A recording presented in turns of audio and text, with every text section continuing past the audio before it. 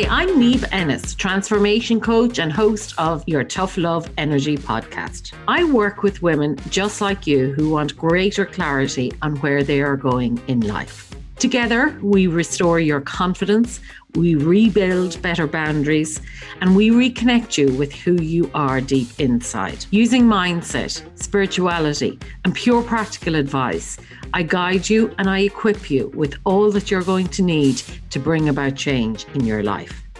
We get you to that place to believe, to see not only that change is possible, but that it is entirely possible for you. What you're changing doesn't matter. What matters most is that you give yourself permission to do just that. So without further ado, let's jump right into this week's episode of Tough Love Energy.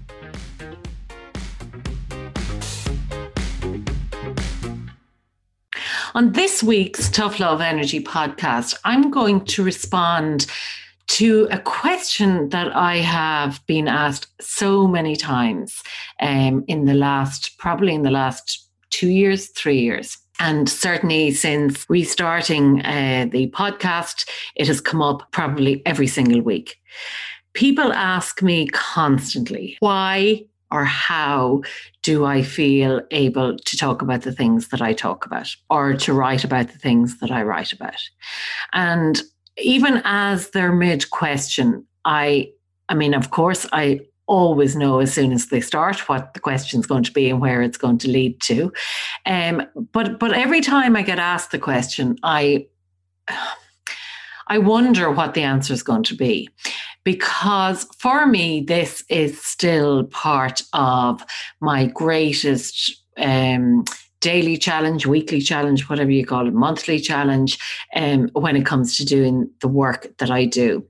Not necessarily the coaching, because with the coaching, the majority of the coaching is done one-to-one and it's private and it's confidential. And so that always feels a very safe and sacred space. But it can be hard to go on social media and to say what your experiences were, what your thoughts are about certain things. Not just because you're aware that actually by putting your opinions and thoughts and ideas out there, that you're inviting in people to dispute, argue, contradict, which of course is the right, and that's part of the healthy dialogue that we all subscribe to these days. But more than that, for me, it's more about the fear of sharing my experiences, because once they're out there, you can't take them back. And yet, if you notice that every experience that I talk about, whether it was the death of my fiance, whether it was the death of my parents, whether it was, leaving my permanent pensionable job, whether it was connecting again with my spirituality, whether it's setting up the business, no matter what the experience that I share, I suppose the one thing and the first thing that I think is important to note is that it is my story to share. I am never or have never shared any parts of my story that belong also to somebody else. For example, of course, I've experienced other losses and other heartbreaks and other endings in my life that I don't ever talk about, purely because the person that I would be talking about, I believe and feel that it's as much their story as it is mine. But when I made the decision to actually, to share, because I believe that in the work that I do, I believe in the space on the internet, on the space on social media that I occupy, and it's not a huge space. It's a good, active, engaged community, but it is a small, it's only a drop in the ocean. But I really firmly believed that when I decided to dip my toe into it, that I needed to be all in. I don't think you can, share part of the story and not share the impact of the story. I think when I talk about loss and grief and death and bereavement, I talk about it from the context of having come out the other side. I also would hold a personal opinion that I don't believe that it's healthy for the person in question or for anyone listening to hear somebody discuss that pain, that loss, that grief while they're going through it.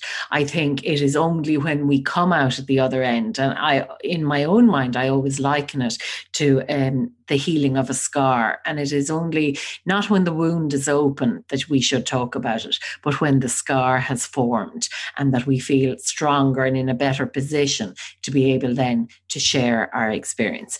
And of course, I've talked about in this podcast before, and I've talked about it in a lot of my writings about that, that need that I feel very strongly to be able to share these experiences so that it will benefit other people. And of course, I've had to recognize along the way that not everybody will like my opinion, not everybody will agree with my opinion. And again, I'm okay with that now. I wasn't always the kind of person that would have been okay with it, but I'm okay with it now. And that gave me the strength to do it. There's no denying as well, and I do say this whenever I get asked the question, is that it requires a certain amount of courage, that every time you sit down and you write an article that is going to involve or include something personal, then you're going to need to tap in and tune into your courage, the strength in you that will give you the permission, or that will give you the voice that you need to be able to express your feeling. I regularly, on a daily basis, have to connect to that courage inside me. It doesn't come easy, but it is coming much more naturally. And so that it would be what I would say to most people, is that unless you are willing to be fully authentic, to be fully yourself, then it is not doing you a service or the people listening for you to only tell half the story. But again, I would just remind anybody listening that might be thinking about, sharing their experiences in a much more public context, to think about who else in the story or who else is part of that story that it may impact on, because you have to be very fair to them. You have to be sure that your story is true. You have to be sure, of course, that it's true for you, but you also have to recognize that you have a responsibility to be protective of the other parties involved in the story. However, all that being said, when I write, when I speak, when I'm do posts for social media, when I do my image column, no matter what it is that I'm writing about, I always, always, always have to ask myself, does this feel right? Does this feel true? And if it feels true for me, then I know it's going to work well. That's how you connect with your authentic voice. That's how you connect with that part of you that can really stand over what it is that you're going to say. If you're writing about something that makes you uncomfortable and sharing it, or if you're writing about something that just does not feel right, then don't. But each week when I talk on this podcast, or when I write any of publish any of my writings, I get a reaction from people that, tells me that this is landing how it needs to land. And that's what's going to keep me going. So I hope that kind of helps. And I am aware that even in the last few minutes that it might sound, or it might have felt like that I contradicted myself. But the main message I want to get through to anyone is to feel that you won't always connect with that side of you that makes this feel easy. But sometimes it can be in that discomfort or in that uneasiness that your truth will come out. But just keep checking in with yourself. Is what you're saying true? Is it your story to tell? And what I always ask myself is, will this benefit somebody to hear it? A lot of what I write about and talk about is purely to fill that gap that I knew that I had when I experienced loss or grief or wanted to change. I felt quite alone and that there was nobody listening.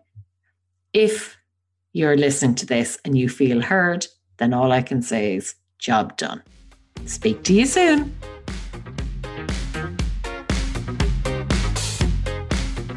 So thank you so much for joining me for today's Tough Love Energy podcast. I really hope that you found it useful.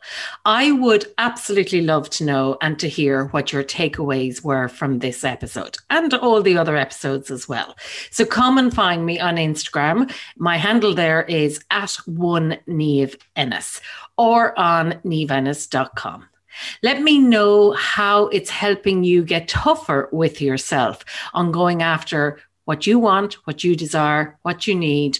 And also let me know how it's helping you be gentler when you get there. I'd also love if you went over and subscribed to the show on your favorite podcast platform. Not from an ego perspective, I promise you, but if you're on Apple Podcasts, if you could leave me a 5-star review, what this means is that more people will get to hear it. So I'll be able to get this podcast and all my other podcasts in front of the people who really need to hear it. Also, just to let you know that I've developed a quiz just for you that's going to help you identify which kind of people-pleasing type you are. Now, knowing this or having this information is really useful. I believe that understanding our people-pleasing tendencies is at the core to helping us remove some of the things that are blocking us or getting in our way. So once you know what your people-pleasing type is, it's very helpful because it teaches you how to get past it, how to manage it. And I'll also be giving you some tools and guidance and mantras and affirmations to do just that. So I'll put the link in the show notes below here, but you'll also find it on niamhennis.com/quiz. Thank you and speak to you soon.